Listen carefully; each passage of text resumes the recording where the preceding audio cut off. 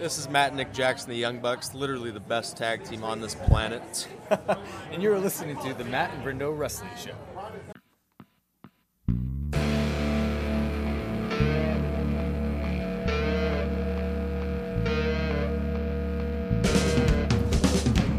It's our time, we're taking over the prime time. And if you cross us, you're stepping over the fine line. But we can take this to the center of the ring. And when the bell dings, it's time to go. I'll hit the top rope while you're bleeding. No, slam you with a chair in the back of your head. Put you through a table, now you're thinking you're dead. As I climb the ladder and reclaim the belts, you're going home with a face full of welts. We came to win. Well, you better know it's Matt and Brendo's Wrestling Show. Welcome to another episode of Matt and Brendo's Wrestling Show. I'm Brendan Creasy. I'm Matt Benson. And we have our guest, Hal Lublin, is back with us. Hal, how you doing? I'm doing well. Thanks for having me back. Thanks for being back. Sure. So what have you been up to? It sounds like you've been pretty busy with your various podcasts. Yes, I've been a guest on as many podcasts as will have me, and Thrill the Adventure Hour. We're winding down to our last monthly show in LA.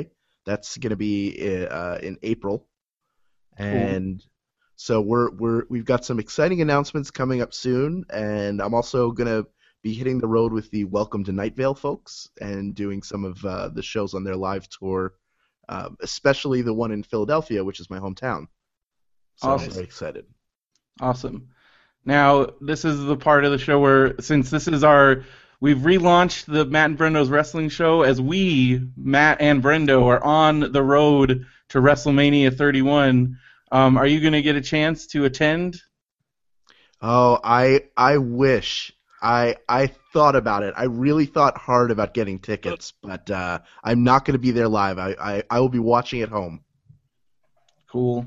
So what are your just before we go down our discussion of Fastlane, how are you feeling currently about the WWE, just so I can get a gauge, because it's a very mixed world out there right now.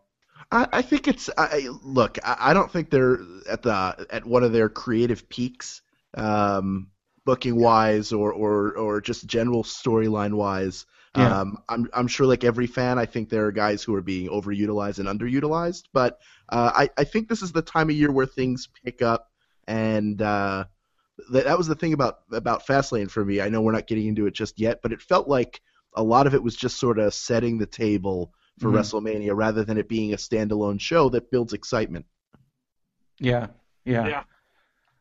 And that's why I thought they were gonna be a little bit different, because I feel like in the previous years it was Elimination Chamber, and that was specifically setting up WrestleMania. I guess we just have to. That's just how it is. The pay-per-view before WrestleMania is basically a commercial for WrestleMania.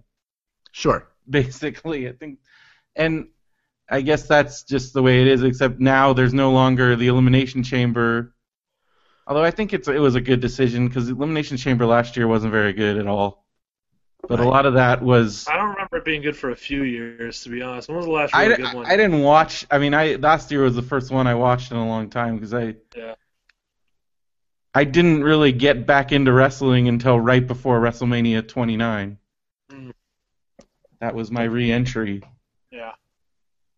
But I felt like it's too much... You know that nothing huge is going to happen, because they have, by the time that pay-per-view is there, like WrestleMania is pretty much set. You know, and like they're already, if like nothing totally drastic is going to happen, because they've been setting up the WrestleMania storylines since Royal Rumble. It's almost like that if there's going to be a pay-per-view that they should drop, it would be the one right before WrestleMania to kind of help. Would you agree, like, that maybe that would help build that anticipation to WrestleMania? I don't know. That's something I thought about the other day. I mean, I think that's a valid point. I do think there was a time, and it's kind of unfair to compare anything to the Attitude Era because it kind of stands on its own island, just the same way that the Hulkamania era did, and then that sort of, early '90s period. But I remember in 2000 and 2001 the No Way Out pay-per-views, which was the February pay-per-view at that time. 2001 in particular. You knew that the main event of WrestleMania was going to be Rock Austin, the rematch, and they'd been building to that for months. Probably most notably the 6-man Hell in the Cell from Armageddon in 2000. But that card had a really great main event with Rock Angle, where they moved the title over to the Rock, and it had the blow off of the Triple H Austin feud.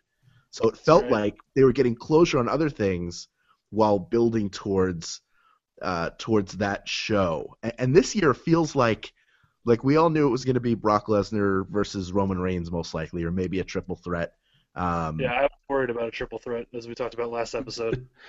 Yeah, but it feels like a lot of the card is coming together really quickly. Like they're going to save this now. A lot of stuff is just sort of getting thrown in, and that feels like a shame. Yeah, I get that they do that for other. That's what I'm saying. For other pay-per-views, I get it. There's 4 weeks to prepare, so sometimes things get thrown in at the very last minute. But for WrestleMania, I feel like they're like I mean, again, like you can't go back and compare, but it just seems like common sense to me that WrestleMania, these should be feuds that have been going on longer than 3 weeks. It's WrestleMania, and again, I don't know what it's like. I can't imagine what that must be like for the WWE writers when you have to write 12 pay-per-views a year. You have to write 2 weekly shows. You have to. There's so much more. That's why you can't compare it to, especially to as people try to be like, oh, it's not like the old days. And because in the old days they were writing for 4 pay-per-views a year, and it was just a completely different model. But 4 pay-per-views a year in 2 hours a week, as opposed to however many. I mean, when I was a kid, it was a completely different model. The only reason the TV shows existed were to sell the pay-per-views. I mean, that was when you were lucky if you got a name versus a name on TV. That was a big deal. None of that happened. None of the world as we know it didn't really exist until the Monday night shows happened, because before that you were getting jobber matches and a whole lot of guys telling you either buy tickets to the pay-per-view or buy tickets to your local arena show. So it's totally different now, and there's so much. That's where it's just this double-edged sword where now that Raw is 3 hours, it'll never not be 3 hours, because now that would be so much money that they're losing if they go back to 2 hours. But then that's where things like the network, that's where NXT is cool, because it can be an hour show. They're not relying on advertising, and I hope it stays at an hour because it makes you want to watch next week. Whereas with Raw, they're stretching everything possible. I don't know. Now I sound like the internet. Well, you are the internet. You're a podcast. True, we're a podcast on the internet. That is very true. And I don't want to do a quick sidebar about No Way Out, by the way. Yeah. Just because Hal brought it up a while ago. When I was a kid, my parents had the Kevin Costner movie No Way Out on VHS, and I would always see it, and I would always want it to be 1 year of the pay-per-view. And of course, it never was. It's a VHS. It doesn't change. But it was just a consistent source of disappointment in my young life, seeing that VHS on the shelf all the time. Sorry, I just wanted to do that. Kevin Costner. Yeah, getting young Matt Benson's hopes up constantly. Yeah. Well, so let's. I mean, nothing. Let's see. So Benson and I are going to be. I just wanted to plug this again real quick. Benson and I are going to be up at. We'll probably do another episode between now and WrestleMania to actually talk about the WrestleMania card once it's finalized. Because I guess, Hal, you brought up a good point. We are 30 days outside of WrestleMania, and we really, the card is speculation. There's only like 2 announced matches. Mm-hmm. That there is something to be. I don't know. I don't know how I feel about that. There's 2 announced matches, but there's a lot of, I would think. Well, like, yeah, I mean, matches. there's a lot of assumed matches, but that's where, again, like it feels. You shouldn't have to assume. It feels like it shouldn't be that way. Because I just remember. I just talked about how we can't compare it to when we were a kid, but as a kid, like, you knew what was going to be on that pay-per-view, like way, like, even when they switched to monthly pay-per-views, I feel like the feuds lasted longer and there were more of them, but I feel like they're trying to do more things. But you have to watch, like, to watch feuds happening, you have to watch every show. You have to watch Main Event, which I don't know what happened. I think there must have been some kind of dispute with Hulu, but Main Event is no longer live on the WWE Network on Tuesdays, and it's now published on Hulu only. I mean, they publish it on the network, but it's like a week later. So I think Hulu was probably like, hey, wait, we were contracted for this show. Now you're putting it on your own network too. Wait a minute. It seems to me like WWE did not forgot completely when they invented the network that they already had a contract with Hulu. Because that's why there's not. Because I remember very clearly in the advertisements it was the night after you're going to be able to watch Raw. Like there was going to be a 24-hour delay. And that immediately went away because Hulu's like, hey guys, hey, we have that's exactly our deal. We have a deal with you. So I guess now they're just gonna wait for their Hulu contracts to run out before they can. I don't know, but Main Event, they've been doing some, like, a lot of stuff on it. Like, for instance, the Lucha Dragons from NXT have been on the last 2 Main Event shows. The Primetime Players teamed up together on Main Event. Yeah, and then they showed up randomly on Raw, just like to find out how. Watch Main Event. Yeah, it took me back. Yeah, they. Darren Young's a different person since the last time he was on TV too. It's crazy. He's like twice as big in the beard. He has been off TV for like a year. Yeah. I still don't understand why. I mean, I get taking somebody off TV, but they took Darren Young off TV with no explanation, and like Titus turned on him, and then he was just gone. Was he hurt? Maybe was that? I think he was hurt. I think at some point in there might have been an injury, but I think they kind of Zack Rydered him a little bit. Like there was a rumor going around for a while that he was the bunny in. Yeah, I heard that, but after watching it, I don't know. I've watched a lot of videos on YouTube comparing different. I'm pretty sure that it was different people at certain points because there was a couple times where I'm almost positive it was Justin Gabriel, like, because when he did the splash, that was Justin Gabriel's splash. But then there's other times where I'm pretty sure it was Sami Zayn. Right. Just based on his mannerisms. But I think originally it seemed like the plan was going to be that it was going to be Darren Young because originally the bunny was going after Titus. Yeah. And then I think at some point they just decided not to do that. And yeah, it feels like they dropped it now. I don't know what a small scale anonymous Raw GM situation. We got to get somebody that was a writer because I just want to know, like, how does that happen? Like, when it seemed like for a while they had like a serious storyline going on with a bunny, and then it was just like, Bunny's gone, no more Bunny, and now like they've been doing this storyline where I guess it's a storyline where the Rosebuds are like not they're like feuding with Adam Rose, but then. Sometimes they are and sometimes they aren't. I don't understand what's going on with the Rosebuds. Yeah, he just never got over with the crowd, and I think they've just not lazy booking, but like how much time are they going to spend on that version of the character before they just say this isn't working, we need to repackage him? I feel like that moment's got to be happening really soon if it hasn't already. Yeah. And I think with these storylines too, it's because they're just constantly doing stories. They don't really have time to test things out, really. So I think a lot of these things are just them testing out the story, and then that's why they get dropped, because they didn't work. I think that's probably what happened with the Bunny. But there's too many there's too many for them to not have, like, I feel like there's no excuse not to have a story for every match, and there's just so many Raws where I'm like, why is there this random match? You got too much. They have 3 hours to fill. They got nothing left, Brendo. They got nothing in the tank. I guess it's and now you got this whole there's a movement happening with the divas. There's like a hashtag give divas a chance. Yes.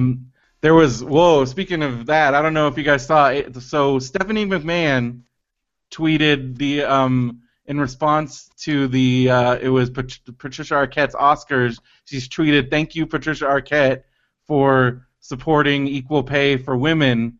And then AJ Lee promptly replied to Stephanie McMahon saying, "Hey, the women in your own organization make a small percentage of what the men make, even though they sell just as much, if not more, merchandise, and their matches are sometimes the highest rated segments on like Raw. So yeah, what's up with that?" And you could tell that there probably was a moment where, like, I could just imagine this scenario where Stephanie McMahon was ready to just like murder AJ Lee, and then somebody had to like talk her down. Maybe it was Hunter, maybe it was her dad, and then the response is just, "Thank you, AJ. We will take that into consideration." Yeah. Like, holy crap! Well, and Vince used the hashtag too. He used the give people a chance. And he said, "Stay tuned." So I don't know what that means. On Main Event, it meant that there was another 2-minute Paige and Emma match against the Bellas. So yeah, on Raw we had a 2-minute tag team Bellas versus Paige and Emma. Mm-hmm. Yeah. Well, I mean, right now, what do they do with the Divas? Because right now it's just a commercial for Total Divas. Like, they're barely even wrestling. Yeah, it's a shame because they have a lot of talent in that division. And even the Bellas have improved significantly. Nikki... I've been trying to tell this to Matt, but he doesn't believe it. No, Nikki is improved. I think Nikki still has a ways to go. Nikki's a pretty strong heel, though. She plays that role well, and she continues to improve in the ring. But, I mean, again, how good is she going to get as a wrestler when you're giving her 2-minute matches? Yeah. And they're not even, And the announcers aren't even putting them over. They're talking about a TV show the whole time, or they're talking about, or basically like, I don't know. Every time I try and tell people that the WWE has gotten a lot more progressive since the 90s or the 80s, then one of my friends will watch a Divas match and be like, what are you talking about? Because it's just, this woman's crazy, and this woman's crazy, and they're all crazy. Yeah, that's their go-to angle for every diva, is they're crazy. And, like, the book... And it makes me worried because they have some amazing... And then they have... The women's division in NXT is phenomenal. Yeah. And... I'm just like, are they just going to ruin all of these girls? Like, because, I mean, having watched NXT for the last couple years, because I started watching NXT along with when I got back in, just because it was on Hulu, and watching Bayley and Charlotte, like, they have improved in leaps and bounds, and now, like, they're some of the best female wrestlers out there. And now there's a rumor that Charlotte's going to be involved in a WrestleMania Divas match, which, again, that WrestleMania Divas match, what is that going to be? Like, that's the bathroom break, right? That's how that's how they're going to treat it. Yeah. And I think this is the kind of thing where you see where this is something where Lucha Underground or I mean, TNA, I feel, had a chance but kind of blew it to kind of grab an audience because they actually are treating women's wrestling seriously. Yeah, well, it's really great to watch when you see. For example, I just watched. I'm a week behind on Lucha Underground, but Ivelisse wrestled that dude from South Africa, Angelico, and it was like a real match. It was awesome. Yeah. It reminded me of like a Candice LeRae match, and I'm like, okay, so these guys are doing this right. Like that's how you book women's wrestling, and it's not a joke. Because if you treat it like a joke, people are going to respond as if it's a joke, and that's kind of the hole that WWE has dug themselves in, and I don't know how they're going to dig themselves out of it. What do you guys think?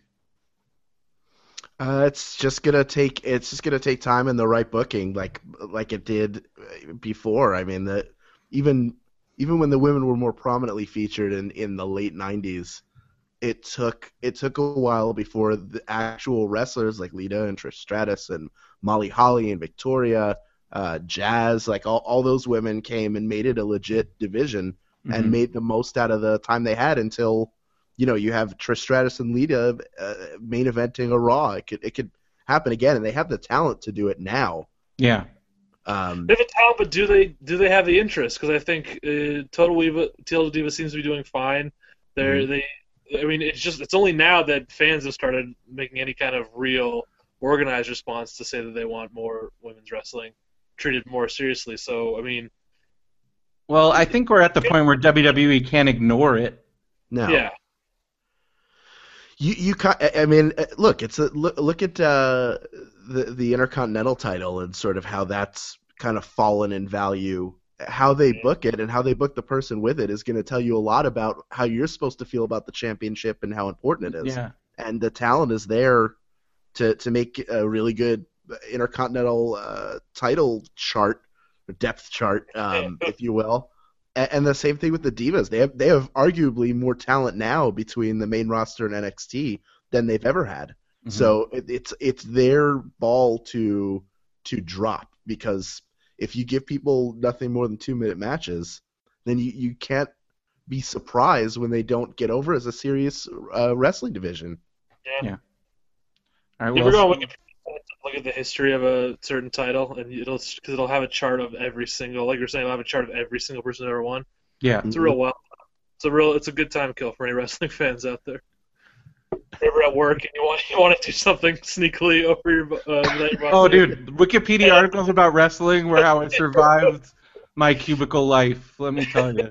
Listen, go to Sporkle.com and you can take quizzes where they ask you, give me every Intercontinental champion in order. I do it at home because I want to be isolated and really be able to concentrate on it. But it's a great challenge. And you go, oh yeah, I forgot that they had the title. Yeah. Pedro Morales. That's right. That's the name I forgot. All right. Well, let's get into the. Well, real quick, I just wanted to give a shout to WrestleCon. They just announced the big WrestleCon show, the actual wrestling show that they're doing WrestleMania week is now. They're like, it's almost sold out. So if anybody's gonna come up, they should it's definitely something to purchase. And I think that would be a good time to do a MBWS meetup if anybody's gonna be there. So if you're gonna be there, hit us up. Go to our website, hit the contact button, or just go to our Facebook page. Let us know, because that'd be cool. And I'm still super excited. Jushin Thunder Liger is going to be there, and now there's rumors that Samoa Joe, because Samoa Joe is making his Ring of Honor debut like next week, and so now there's rumors that he's going to be at some of the indie shows at WrestleMania week, and also there's the big rumor is that Triple H is looking to give him an NXT tryout, but yeah, so I don't know if he'll do it right away, because right now he's got his prime, like. He can get the most money he can possibly get for his indie bookings, so maybe he'll just do that for a while. You think it would be better for him to come to WWE now that CM Punk is not there, since we've already we've seen the big Samoa Joe CM Punk match? Yeah. Do you think it's actually maybe a good thing that he's coming now that CM Punk's gone? I mean, I don't know. I would have liked to see them have that feud in WWE. I mean, on that level of a scale, but I also would worry as to, I mean, those matches are some of the best matches like of the recent years. I watched, that was, I remember the reason the reason I got into I actually did some tape trading like there were still tapes at that period, and that was the first time I ever did a tape trade. Was for one of the Joe Punk matches. Do you remember what you traded? Was it No Way Out with Kevin Costner? You duped him. I actually had It was me. I had the Samoa Joe tape. I was like, finally I can see No Way Out. Pull again. yeah, but actually I had a couple tapes that I had bought at Comic-Con back in like the late 90s. I had some of the King of the Death tournament tapes. Like I had the big one with Terry Funk and Cactus Jack in the main event, and then I had a couple other ones that I had bought for like $10 at Comic-Con back when you could still buy bootleg stuff at Comic-Con. But yeah, so I traded that, and then I found out about that you could actually just download these movies, videos, and stuff. So that was my first and only experience with tape trading. So WrestleCon, go to WrestleCon.com. They got they haven't announced any new matches for the card, but it's pretty stacked. It's a lot of great talent. I'm really excited about Jushin Thunder Liger.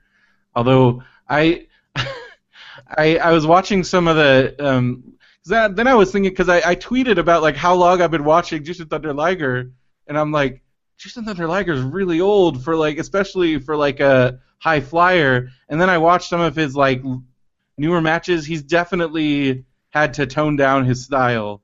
So while it might not be like 95 Pillman Liger, Jushin Liger, it's still going to be cool to see Jushin Liger. Yeah. Even though it really looks like he's on his last legs, but that's why I'm glad that we get to see him. Jeez. He's 50. Yeah, he's 50 years old. I just saw myself. That'd be like if your dad could do a freaking do a moonsault off the top rope. Because like he could have grandkids. Yeah. It's crazy. Should we talk about the Fastlane card? Yeah, let's talk about Fastlane. Yeah. All right. Well, let's start at the bottom here. So the first match, which we're getting a rematch of at SmackDown. Right. Yeah, and I feel like as we talked about last week on the preview for this, we've seen this match about 1 million times in some form or another. Was the 6-man tag: Seth Rollins, Kane, Big Show, defeating Dolph Ziggler, Ryback, and Eric Rowan. I actually missed like the finish to this match because I tried to pause on the WWE Network, and apparently you can't do that when it's live. It's not like TiVo. Huh. Because I paused it, and then when I hit replay, it like skipped up to where the pay-per-view was. Like it didn't. What were you doing, Brendo? What was more important to you than wrestling? What was I doing? I think I had like I got a crock pot, and I've been cooking stuff, and I mistimed my crock pot so that it wasn't. I thought it was going to be ready before the pay-per-view started. A real fan would have timed it out right. I tried to. Hey, I'm still new at the crock pot, okay? You won't burn anything with that crock pot. You can probably just leave it running. Sure. Yeah, that's what I discovered. I'm like, okay, this is probably fine. But what did you think of this match, though, guys? Well, I mean, wasn't it? It was just all for Orton returning, right? Like that was kind of the whole purpose of it. Yeah, I mean, I think the heat came off of this a long time ago, very, very long. Like maybe, arguably, before they were fired and brought back, way before that. Yeah. So it's gotta this SmackDown match has to be there's gotta be a blow off for this feud soon because they're all doing different things. Ryback's gonna be in the Andre the Giant Battle Royale. Presumably that's where Kane and Big Show are going to be slotted. I don't know what they're going to do with Rollins, but he and Ziggler are the two most over guys in that match. Rowan's one of those guys who he's not a terrible talker. He's not a bad wrestler either, but he's just the crowd is not into him, and that's not necessarily any fault of his, but it just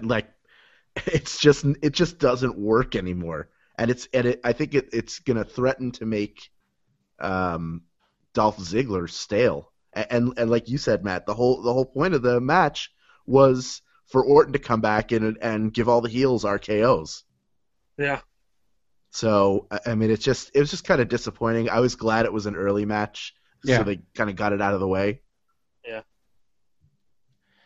Yeah, I came back right when Orton was chasing Rollins, and so now like after watching Raw, like I guess they're kind of doing a slow Orton face turn, or maybe that's gonna Jesus Christ.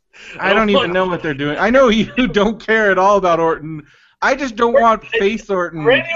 Randy Orton comes on the screen, and it's some weird effect. My eyes gloss over. Like, I just start hearing like a weird murmur in my ears. I just cannot focus on anything that's happening on the screen when Randy Orton is there. Well, they need to freshen up his character. It's just been a really long time. And face or heel, he's basically the same guy.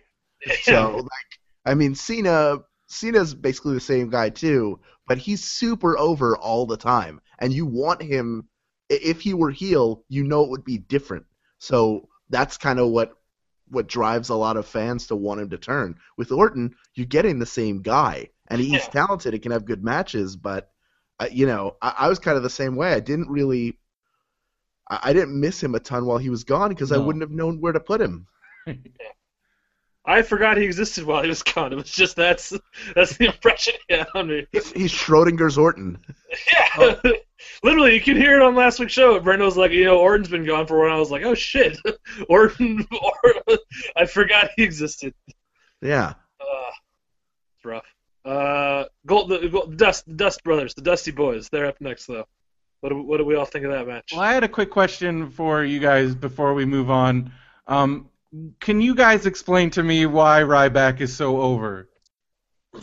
I don't know what happened. It felt like we were just about to get rid of him, and then all of a sudden... I know. Started. Did people just forget that he sucked? Like, you know what? Honestly, his heel turn was never super successful for him, but to his credit, he never stopped acting like he belonged in the main event.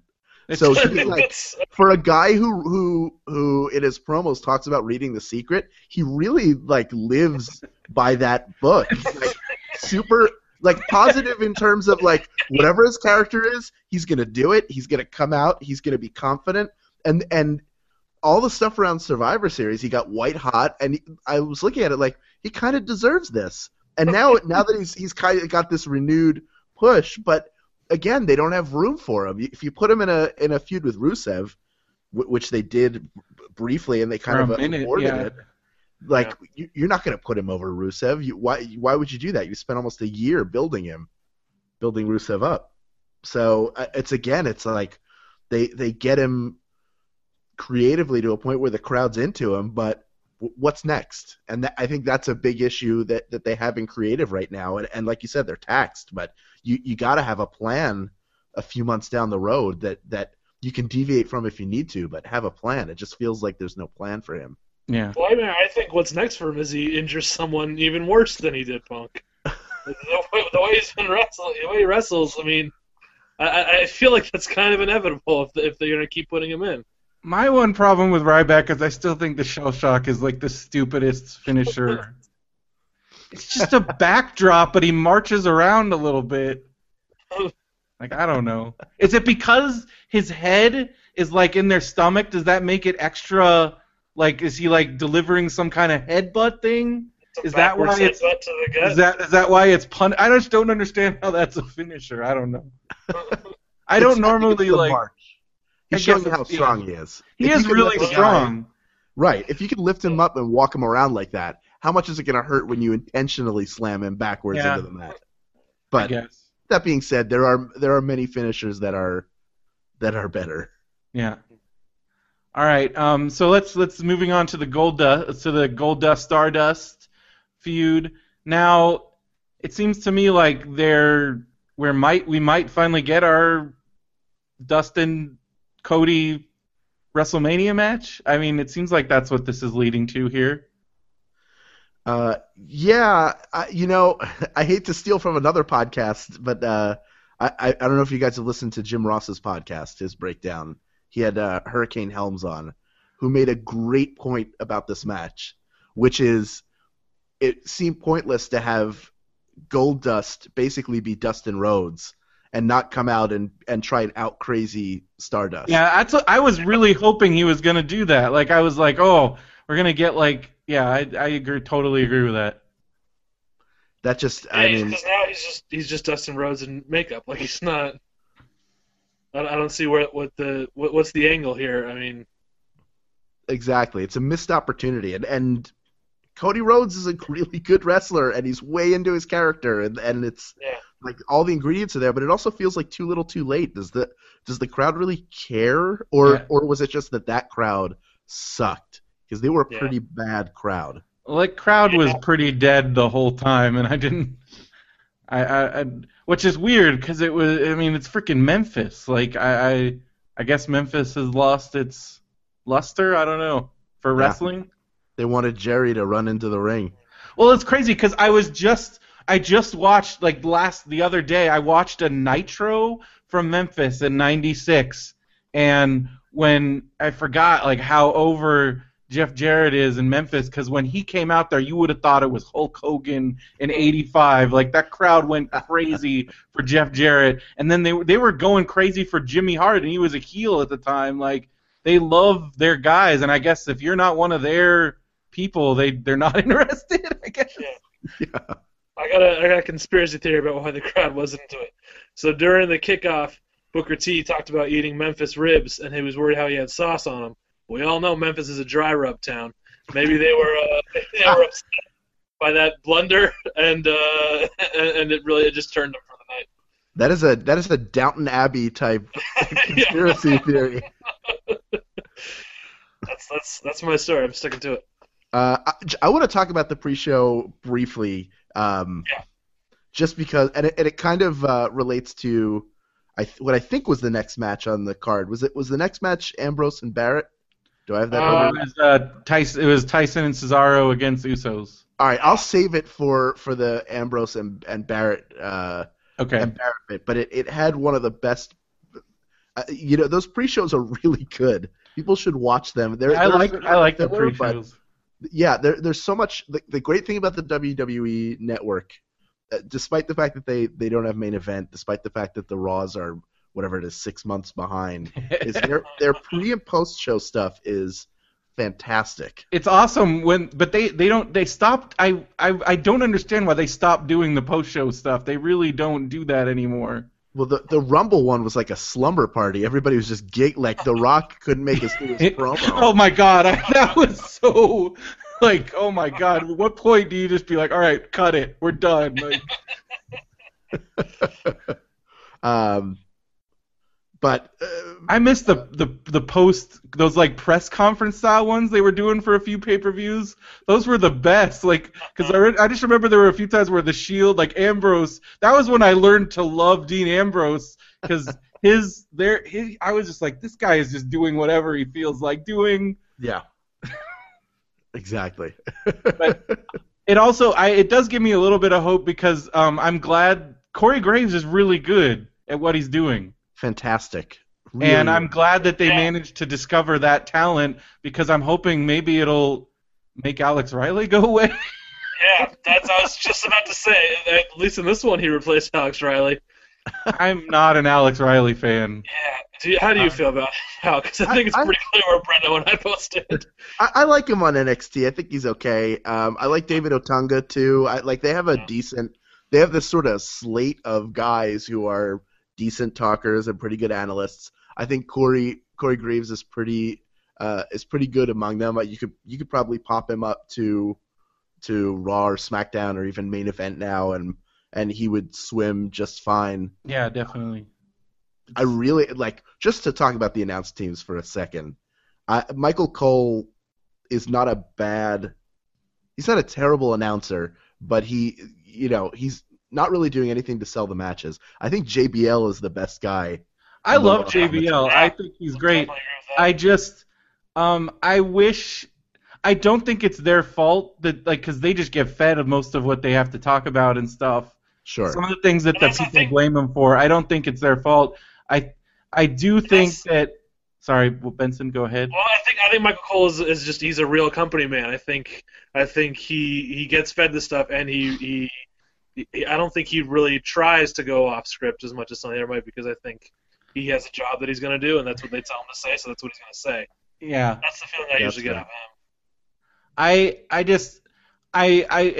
It's weird because like even on NXT it's such a different world where because they're actually talking about they put over everybody in NXT. Like I feel like because of the announcers, I buy what are those two dudes' names that are the tag team champions right now? Like they were jobbers. The Kid and Cesaro? No, sorry, in NXT, the NXT tag team champions.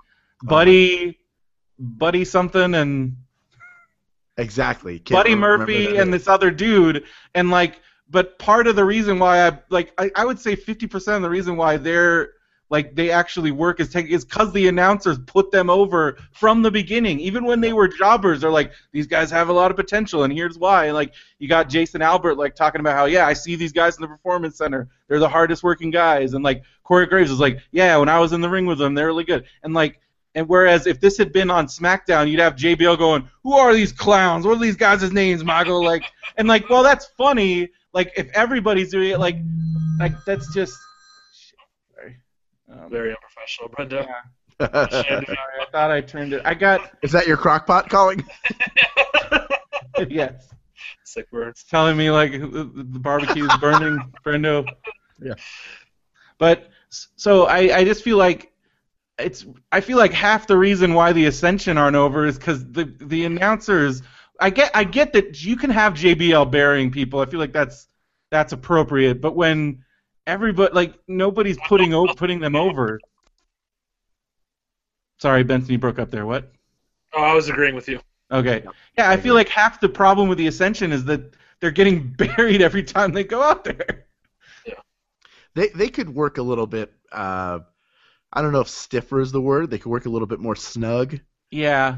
When they beat down, like I love the Fall of Man. I think it's a really cool finish. It reminds me of the Total Elimination, which is my favorite tag team move like ever. Yeah. But when they beat down on a guy, it looks like they are fake beating down on a guy. Yeah. Like, I mean they need to be brutal. Yeah.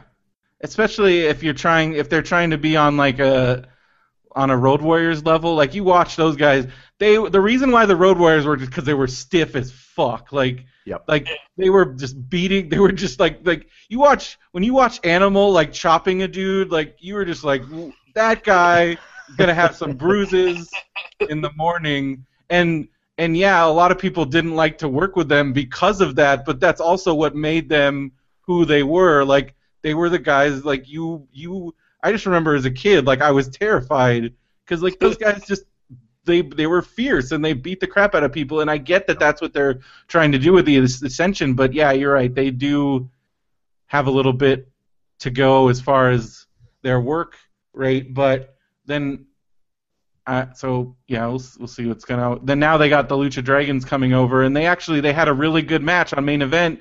Was it Main Event or SmackDown? I think it was Main Event just this past week with Cesaro and Kid. Like it was a really good match. It was a 15-minute. Like they had control most of the time, and it was a good finish. And so that and makes me happy to see those kind of things happening. Just then, I'll be mystified when the Lucha Dragons get buried in a few weeks. I don't. I mean, I don't want to be cynical, but speaking of Cesaro and Kid, they are.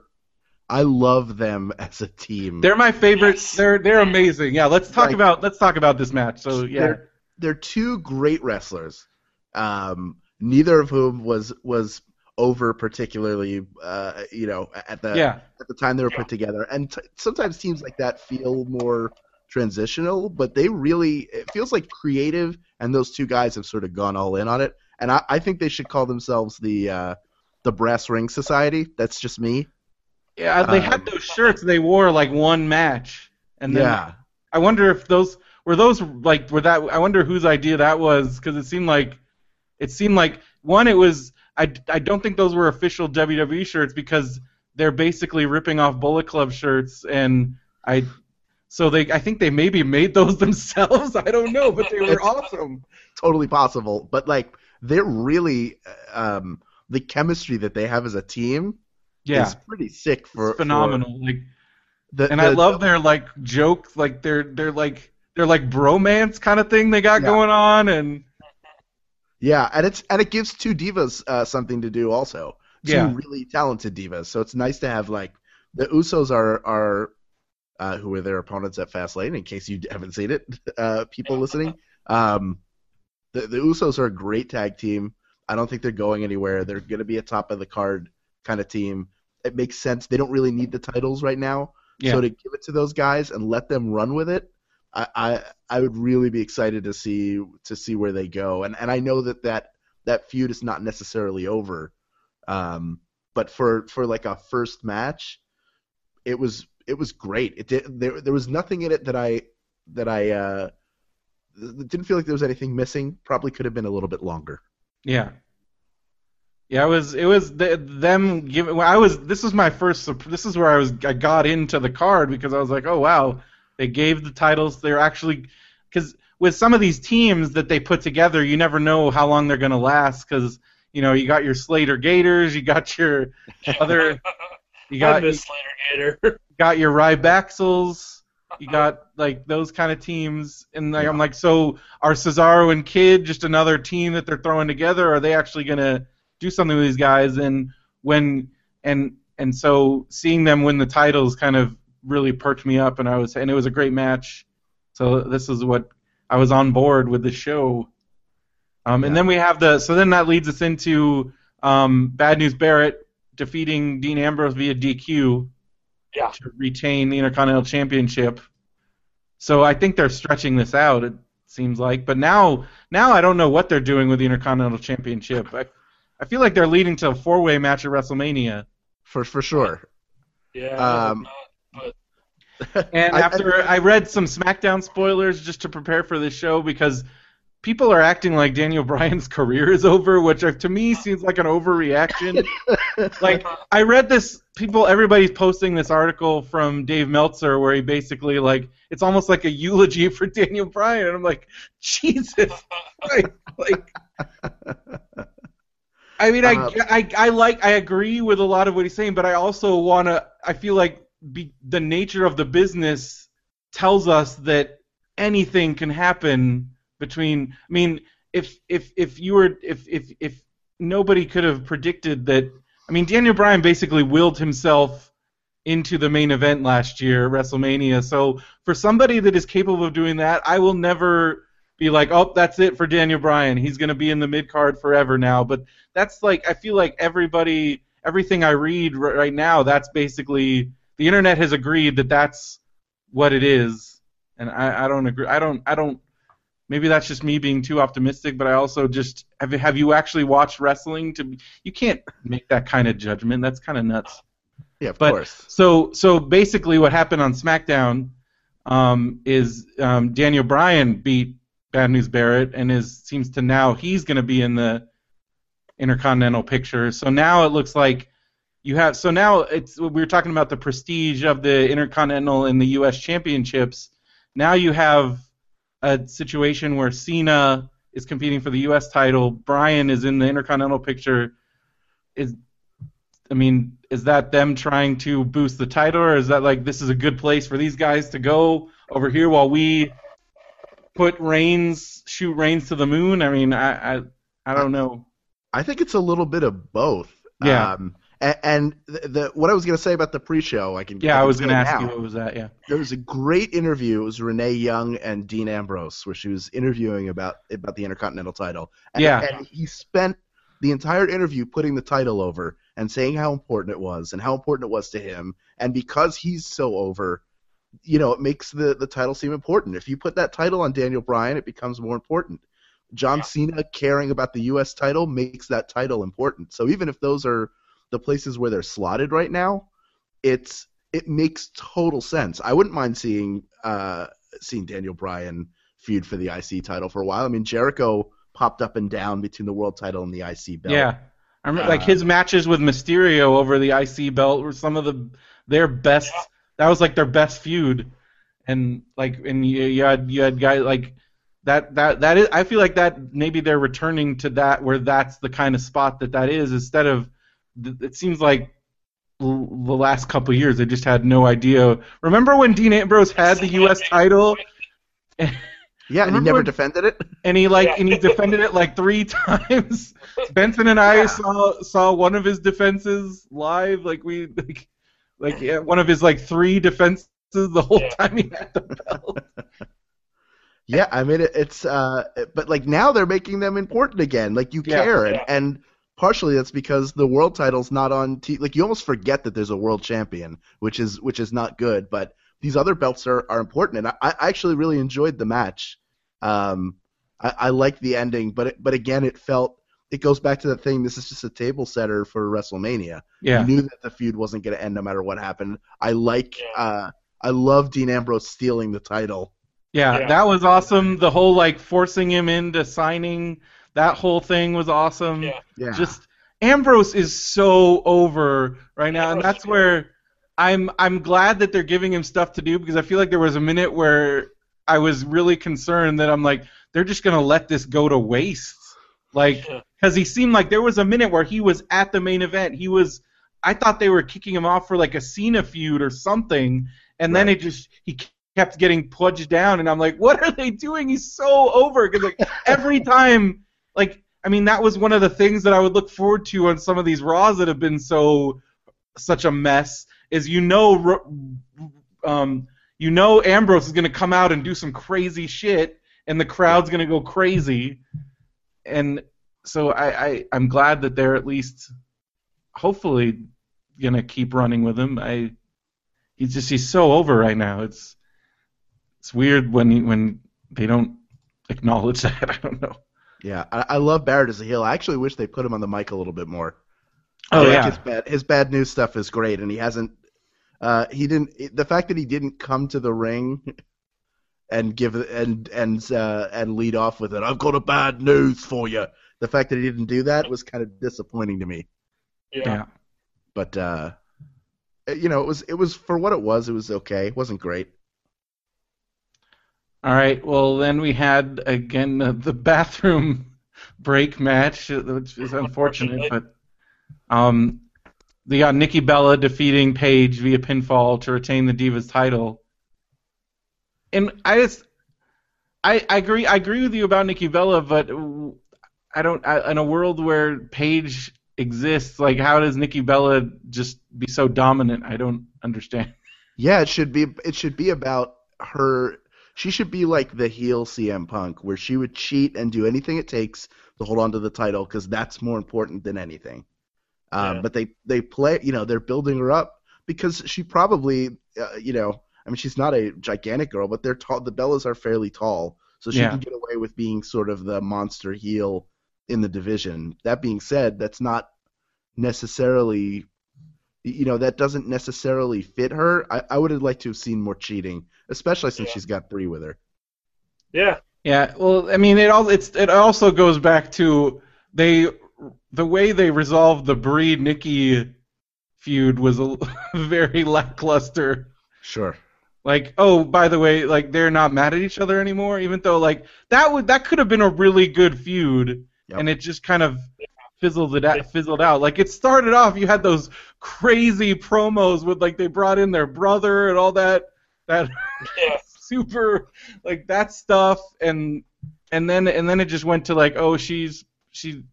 I mean, I get that they did a callback to WrestleMania 28, but they didn't really mention that that's what that was, and it just kind of moved on. They did that on a Raw, didn't they? They didn't do it at a pay-per-view. Oh, when she kissed AJ, isn't that how AJ lost the belt, or was I'm not remembering that? Yeah. Oh, maybe it was. Because she kissed AJ because AJ kissed Daniel Bryan. Yeah. That I remember that. So that they kind of did that. So I guess that's but then that still doesn't explain why Nick like Bree's all of a sudden like, oh, I like my sister now. Well, they didn't explain it. They just said, well, she likes her now. She was like her slave for like 30 days, and then she was just on her team. So I guess, is it Stockholm Syndrome? Is that what happened? Like that has to be it. The funny thing is, the feud between the two of them sucked the heat out of maybe the hottest feud of the summer, which was Brie Bella and Stephanie McMahon. Yeah, exactly. So they blew that off too early, I think. Yeah. All right. Then moving on to what I was really impressed with this match was the Rusev defeating John Cena via ref stoppage. Yeah. Yeah. Great match. It was a really good match. This is where people like the Cena haters, I just don't see how you can. Like, he was great in that match, and he made Rusev look like $1 million. Yeah, and Rusev did the same for him. Rusev is a great sell. Like, he can sell like nobody's biz. Yeah, and he plays that unstoppable monster really. Like, it just, if he loses at WrestleMania, it makes perfect sense. And they did everything they needed to do to set it up. And like you said, so many people hate John Cena, but the guy doesn't have bad matches. No. I don't think he does, and that's where for me, the turning point on Cena was, I know it took Benson a lot longer, but the turning point for me I was haters for a while. I'll admit I've turned around. But for me, it was the Punk Cena match before WrestleMania 29, which was that was like the match of the year that year on Raw, and then that was actually our first MVWS argument. Vincent tried to say that Cena Hurricane Rana was like the weakest Hurricane Rana. Well, I stand by that. That Hurricane Rana looked like garbage. I just watched it again. Good. It's not that bad. He tried really hard. I could try really hard. It wouldn't make it a good Hurricane Rana. I think that's 100% was just the original statements there. Hey, I just give him props for trying it because I think that was him clearly trying to say something to the 5 moves of Doom people. Like, hey, come on. You're gonna turn me back around. You reminded me now. Maybe I'll go back to my Cena after that. Well, then it was the Cena Bryan match, which we were. We watched that live, and that was a phenomenal match. And for me, I was like, okay, I understand why Cena is who he is and where he is, and then his promos. That promo he did with Heyman before SummerSlam this past year was one of the best promos I've seen him do ever. Yeah. And he's done a lot of good promos, and so I have all the respect for Cena. But in this match especially, I think it did a great. Again, as we've pointed out many times, it set the stage for the WrestleMania match. Yeah, but it was great in its own right. Yeah. And I love he's such a great heel, Rusev is. I actually, just to go back for a second to Bad News Barrett and Dean Ambrose, one of the great touches that Barrett has as a heel, especially in that match, was his continuing attempts to escape the ring. Like when two guys tell a story, even if the match isn't great, it definitely elevates it. And everything, all the little things that Rusev and Cena did in this match helped to elevate it. And the fact that he had to cheat to win, I mean, it's ref stoppage, but really it's because he kicked him in the balls and then put him back in the accolade. Like, all of that stuff, him trying to escape the hold was, it was just great. All the reversals, they really, like, pulled out all the stops. Definitely, which leads us into our final match, which, again, I mean, the purpose of this match was to, I guess, try to quell the uprising, but Roman Reigns defeated Daniel Bryan clean, pinfall, no interference. Like, I was really worried. Oh, we just lost Benson. Well, he'll be back. Oh, hold on, I gotta change this, but I was really worried that there was going to be some corporate BS, like some authority thing or something. Oh wait, I forgot we didn't. I guess we should talk about. I guess it's not on here because it really wasn't a match. I just pasted the results, but the Sting I guess we should talk about the Sting Triple H confrontation. Yes. Yeah, I was gone and for the a second. Wyatt promo. Oh yeah, okay, that's right. Okay, sorry, I should have gone for some more detailed results. Let's talk about that first. So, Can you hear me? yes. Yes. Okay, sorry, I talked over Hal for a second by mistake, and then it wasn't addressed, so I apologize for talking over you, and I'm glad you can hear me. The Hangouts app had crashed. I had to relaunch. It's on my end. So, let's talk about the Undertaker thing. So, unannounced, like I was not expecting. For a minute, I think for everybody thought for a minute it was the Undertaker coming out. And so but then when the casket came out, I'm like, oh my God, Bray Wyatt's gonna be in that casket and he's gonna pop out and it's gonna be awesome. And I thought that was pretty awesome. Yeah. Yeah, I liked it too. I had the same thought you did. I was like, wow, they're bringing out the Undertaker to address Bray Wyatt. We're gonna get this settled. And then when they wheeled up the coffin, and it looked like a shoebox. Yeah. I was like, there's no way Undertaker's in there. There is no way. But it was great. I mean, this is one of those matches that it looks like they're kind of throwing together a little bit. And I know he's been throwing, cutting these sort of nondescript promos that could have been the Undertaker, could not have been the Undertaker. But ever since he started feuding with Dean Ambrose, it's really kind of elevated him. And then the Rumble, he was great in the Rumble. Like, they've been building him towards this, and it's a great, logical next step. This is months of building this up. This is what when he started doing those promos at the Rumble. That's why I was because the last time I'd seen anybody do that was CM Punk. I'm like, this is awesome. I wish he had done it a little bit more because he eliminated Daniel Bryan, and it just kind of happened, and they didn't really make it a thing, which is a bummer. But I think I like the way they're developing this match. I think it would be cool if we don't even see Undertaker till WrestleMania. I like that they're kind of, because they're, I think this is their way of, because I don't know, I follow Michelle McCool on Instagram. And she posted a video. I guess they were doing some charity thing, and it was her and Undertaker, and Undertaker is in great shape again. I don't know how he does it, but I don't know. I feel like help from Satan. Brendo. Yeah, I think he has a Lazarus pit in his backyard or something. Because every year, this is the cycle. This is the Undertaker cycle every year. Around November, December, you start seeing these pictures of him that look like he is a walking corpse. He just, and then everybody's like, oh, he's not wrestling this year, and then he magically appears, and he lays down, and then he sits up, and then he's Undertaker again. So, but this video with him and Michelle McCool, it looked like, he looks better than he did last year.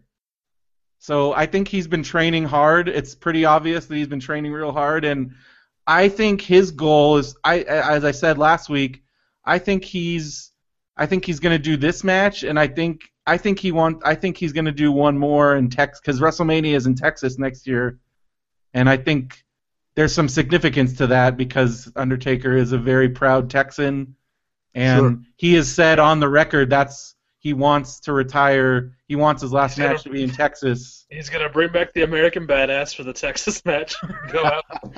He comes out with Fred Durst. Yep. In a sidecar. Oh my God.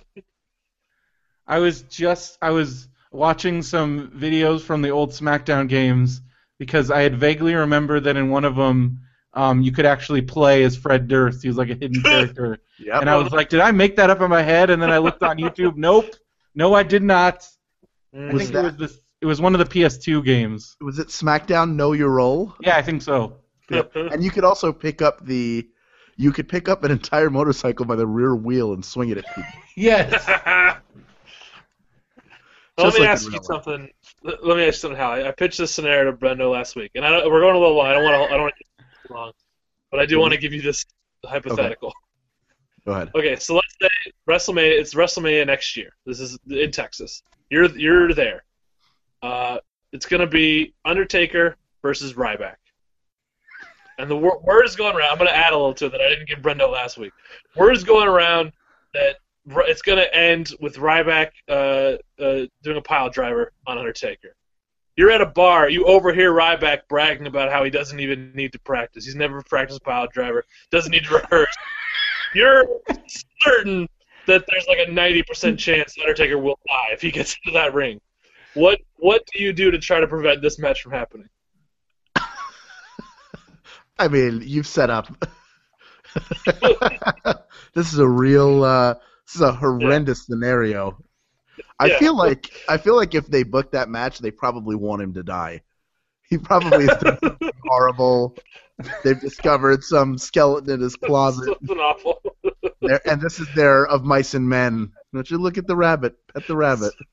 So are you saying that you then let it happen because you feel like it has been set up for that? Yeah, but my favorite part of this is Ryback in a bar bragging about how he doesn't need to practice. Yeah. I feel like that might be something that he does, though. I think through the power of Oh, positive he's probably at his house reading The Secret and yeah, doing whatever. He's moved on to the Four Agreements. Yeah, all he has to do is believe that he can do the pile driver, and then he will.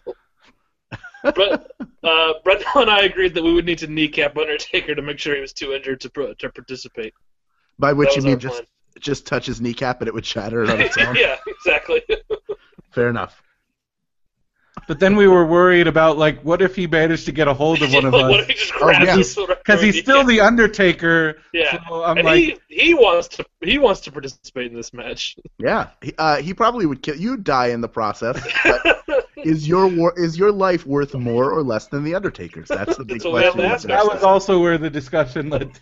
Yeah. What? I went to an Undertaker signing when I was 17, and I was terrified the whole time because he is a big, scary biker dude surrounded by his security guards are bikers, so it's just like it's just a lot of bikers, and you're just like, this is kind of scary. This is the one where he's sharpening at you too. Well, I had my Sharpie had like run out of ink, and I don't know if he was trying to be in character or what, but he like threw it at me. But then he's like, I have one here you can use. But he was nice, but he still threw my Sharpie back at me. Maybe he was playing with you. I think he was, but it's still this because this big tatted dude. Like, there's I don't know. I was just like, thank you, Tina Belcher, kind of like. But yeah, so I was excited. I'm excited. I think it'll be cool. Probably my right behind Daniel Bryan winning the championship mark-out moment in WrestleMania was just the Undertaker entrance.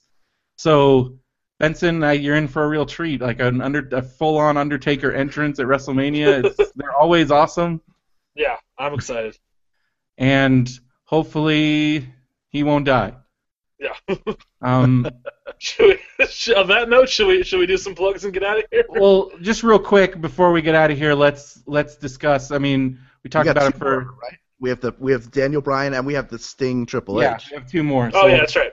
I don't want to keep out till I know we said now. We'll plug nothing. We have to get through this card. Okay, I like this attitude. I like. Okay, so Sting Triple H. I mean, I love Sting. Benson witnessed my Sting mark out at Comic-Con where I basically screamed like a girl for about 10 minutes. When Sting came out at the Mattel panel, Brendo lost his goddamn mind. He was so happy to be in there. I was just so because the last time I was at a Nitro in '97 where Sting came down from the rafters, and that was the craziest, the biggest. Like they talk about it on the vignette that they did. Like I think it was Booker T or Diamond Dallas Page is talking about how it got to a point where anything Sting did, the crowd would just go freaking crazy. Like all he had to do at Nitro was just appear. And the crowd, because you had that Tony Schiavone, like it's Sting, and like just, I just remember he didn't do anything, and he would just go ape shit. Like I think at the Nitro that I was at, he came down from the ceiling, he pointed his bat at people, and that's all he did. And you would have thought that like, just it was the moonlight, like people were going crazy. And so that's I don't know, just That's the energy you brought to that's the the Mattel energy panel. that I brought.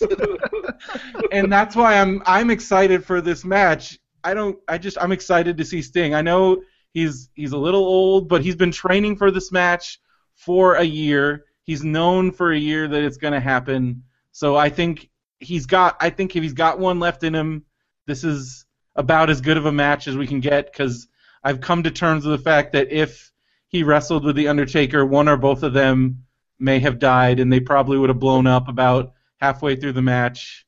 Yeah. You can't have two hobbly old dudes in the ring. Like, you got to have at least...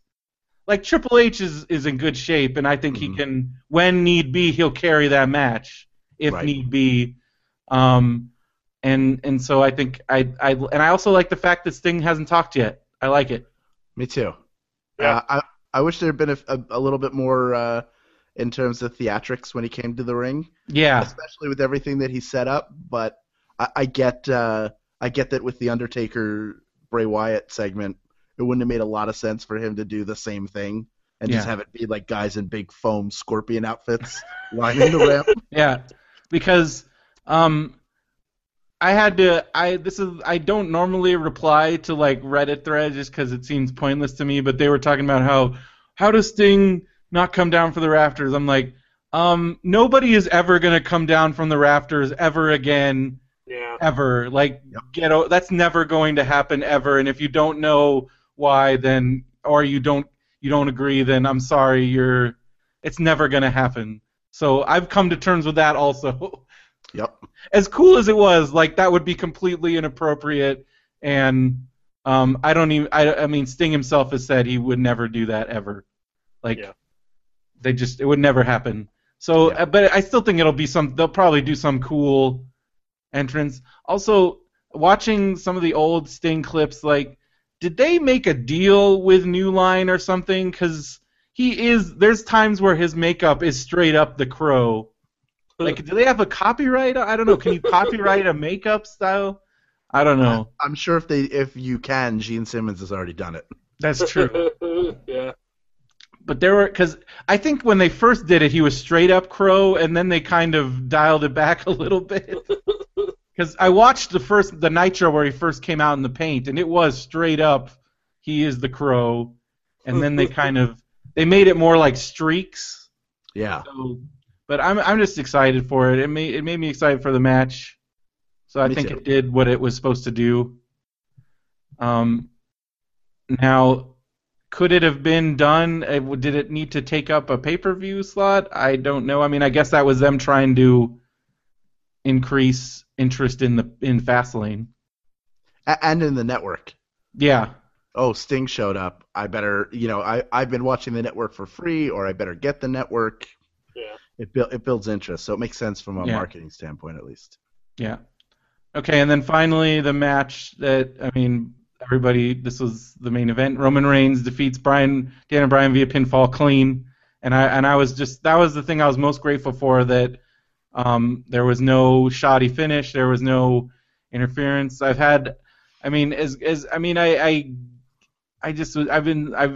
It's gotten so old with the Authority interfering in everything, so I was glad that didn't happen. What did you guys think? Between the match and then Daniel Bryan the next night on Raw talking about Roman Reigns. The next night on Raw, that was between Paul Heyman and Daniel Bryan. That was even for me, that was a little too much. But I do feel like it's nice that they're making a legitimate effort to put over Reigns. Yeah. They kind of botched. But at some point, I'm like, okay, guys, okay. After Daniel Bryan, sorry, go ahead. No, you go ahead. Well, after Daniel Bryan's speech, the crowd clearly still wasn't quite sure, so that's why you need to double tap that. Bring out Paul Heyman. Yeah, and then to finally bring it home when they had like Roman Reigns let Daniel Bryan, that whole thing at the end of the tag match, and then he smiled, and they like instead of that was a bit much. That's what crossed the line for me. That was. I feel like that was almost again, like that was, they really push. They definitely are doing everything they can to get Reigns over, but I have to say that match was.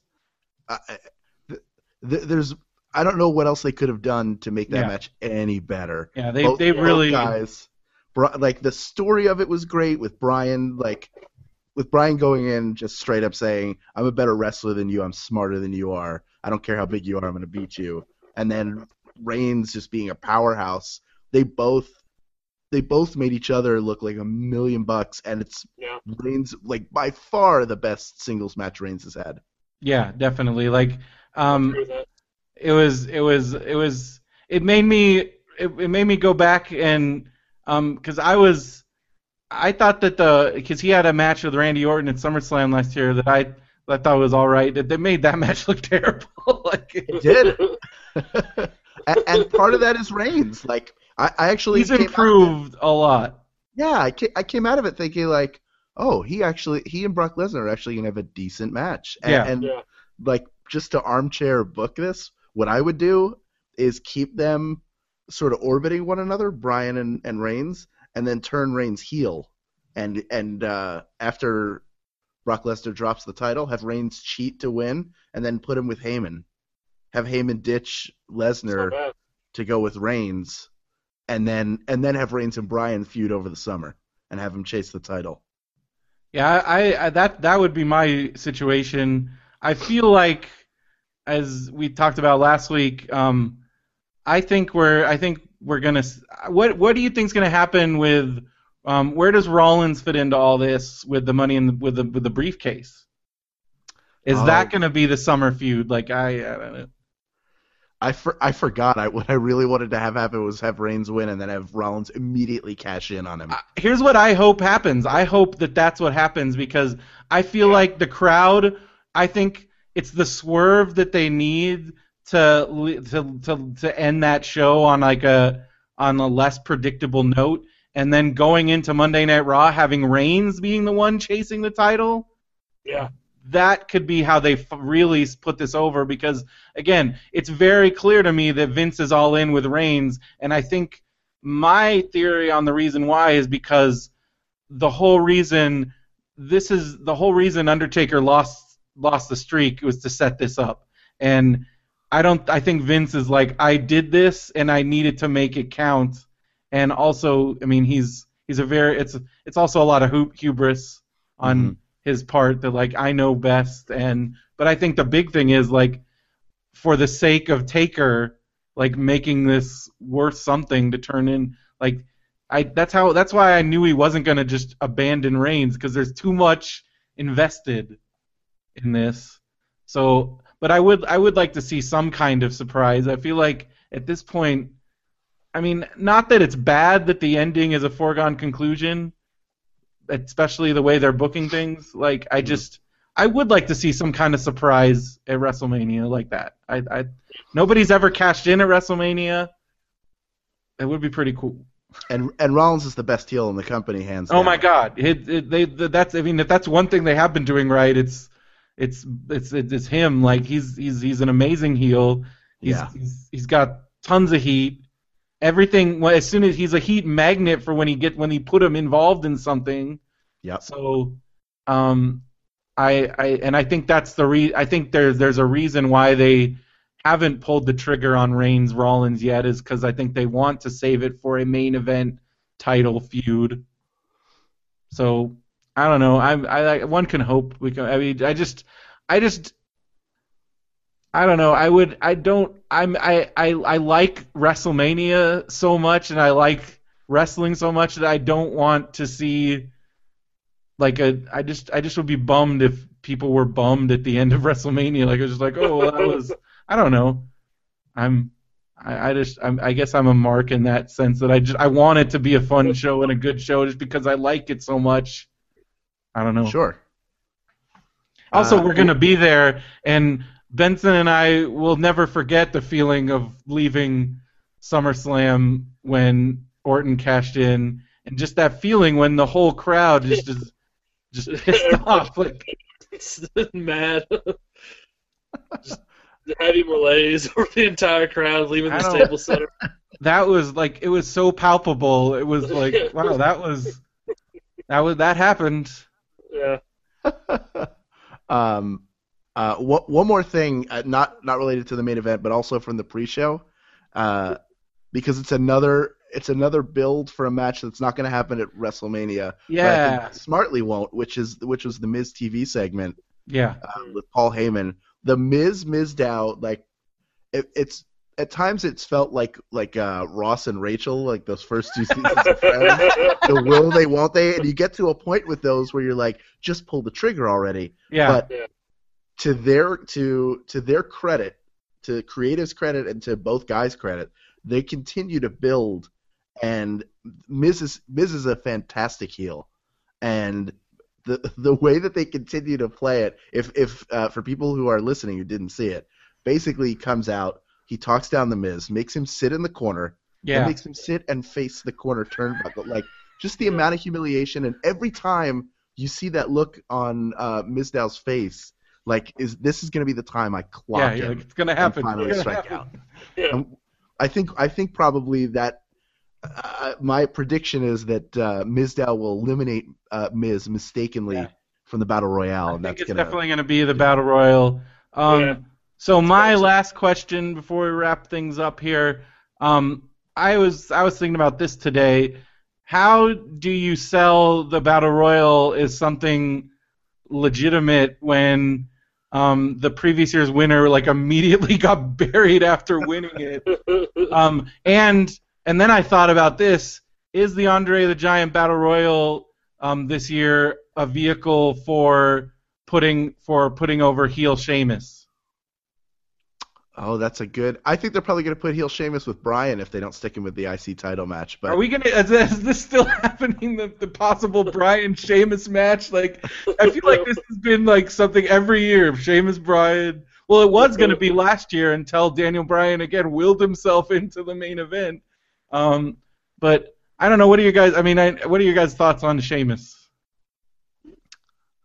I like him. He's improved since he started. I don't think he's all the way there still. He's definitely a lot better than when he started. He's I don't know. I like heel Sheamus. I mean, I like Sheamus overall, but I think heel Sheamus, that could definitely be something. There's something there, definitely. For sure. I mean, I feel like they need some kind of thing to happen at that Battle Royal to kind of re-emphasize its importance, because right now I think people are like, oh yeah, that happened, and then Cesaro won, and then he had that, like, I watched that Raw after WrestleMania 30 again, and he was so over, like, so, that was when they were singing along, I was there, we were singing along to the song, like, we were doing the thing, like, it was just crazy, and then just, it seemed like after that, it was just continuous downward spiral. But at least now he's kind of recovered from that, but I feel like I really hope that they can do something cool at the Battle Royal because I think it's a good idea. It at least lets them use everybody. It gives more people a chance to do things, and they can hopefully use it to develop some storylines. Like you said, the Mizdow thing. I hope that that's where something happens. I mean, yeah. So going into WrestleMania, what's your guys' outlook? Are you feeling good? Feeling pretty good? I'm excited. I know they're going to throw a lot of stuff together, but I think they still have enough time to build a decent show, and I think ultimately it's gonna be a fun one to watch. I think there are going to be some really good matches at the top and middle of the card. Mm-hmm. Okay, cool. I think there's a good chance it'll be spotty, but I think the parts that are good are going to be really good. I think it's going to hit some highs. They're going to be a lot of fun. Cool. All right. On that note, I think Hal, thank you for being with us on the show. Any last plugs or anything else you would like to discuss? Sure. I'll plug 4 things, but I'll do it quickly. Okay. If you do not listen to the Thrilling Adventure Hour or Welcome to Night Vale, you should subscribe to those on iTunes. And there's, like I said, there's some fun Thrilling Adventure Hour stuff coming up. So go to thrillingadventurehour.com for it. New comic book has just been released. The Sparks Nevada issue 1 is out. And I've got mine sitting right next to me right now. Is coming out. It's a great comic book, right? I'll agree, yeah. It's amazing. 2 more things. One is I have a channel with a friend of mine named Len Peralta, and it's youtube.com/unimationfilms with a U instead of an A at the beginning. And they're fun little improvised pieces of art that we do together. And Mark Gagliardi from the Thrilling Adventure Hour and I have started our own podcast. We just recorded episode 1, and that's going to be coming out soon. Oh, I like some of that. Look for We Got This is the name of it, and look for it on iTunes soon. Nice. It should be on there soon. Awesome. Well, as always, thank you for being on the show. Hopefully we can have you on again post WrestleMania. I would love it, please. Are tickets still available to any of the live dates for the Thrilling Adventure Hour or Night Vale? Night Vale, there are still tickets available, specifically for Philadelphia. I think there are still some left, so I'd love for that to sell out. And again, if you sign up for the newsletter and follow us on Twitter at ThrillingADV and on Facebook, that's the best way to know when tickets are available. Because I think right now we're sold out, but they do hold back some groups of tickets and release them to fans through those channels. Yeah, I'm hoping to get some to those channels. Sweet. Yeah. But I'll definitely vouch for those. I've been to Night Vale, Thrilling Adventure Hour, and the Crossover, and I can say they were all great shows, so I'll definitely vouch for those. Everyone should go be seeing those if they have the chance. Thank you very much. Awesome. And you can check us out, mbwspod.com. We are at mbwspodcast on Twitter. BenviewNetwork.com. Benson, we got some new shows. Yeah, new shows. Grissom on the Run sports show about the Atlanta Braves, hosted by our friend Matt Esposito from Nerd's Eye View. And Dinner Party Small Talk, which is a really excellent sketch comedy show. They do sketches, characters, lots of fun stuff. Check those out at BenviewNetwork.com, as well as all the shows that I host on there. You know the ones I say them every time. We got Popsicles. We got Radio Brendo Man. We're going to be recording a Radio Brendo Man. Hopefully, we're going to record it we're going to be at Long Beach Comic Expo on Sunday. If anybody's going to be there, we're going to be hanging out there. So if you see us, we'll give you stickers. And I think we're going to try and get Derek to be on the show. So probably didn't do Radio Brendo Man with Derek Armijo. If all goes well this weekend. And I think that's it. I'm at Brendo Man on Twitter. Yep. At Dr. Matt Benson. With a DR. And then, again, if you're going to be in the Bay Area for WrestleMania, let us know on Facebook. I posted a link to WrestleCon on the Facebook page. Also, check out WWN Live for the Evolve events. We're going to be at those. They just announced a main event, second main event match. This is breaking news. Hold on, gotta find the page. They just announced, and I accidentally closed it. Oh boy! But it's gonna be AR Fox versus Johnny Gargano. Oh, nice. In the secondary main event. The primary main event is Drew Galloway, Drew McIntyre against PJ Black, also known as Justin Gabriel. So that's going to be awesome. And if you guys are going to be there, let us know because we'll be there. And I think that's going to do it. So for Matt Brendo's Wrestling Show, one more time, thank you for being on, Hal. And I'm Brendan Creasy. Matt Benson. And have a good one, everybody. We'll see you next time.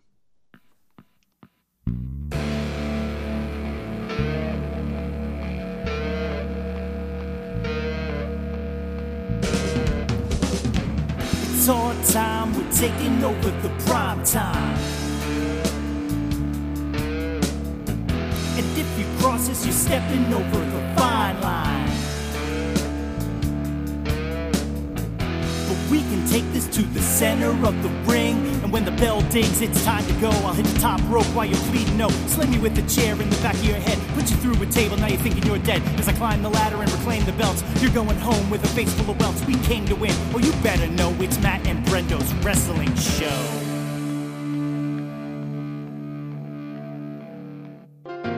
This podcast is a part of the Benview Network. You can find this and other podcasts like it at BenviewNetwork.com.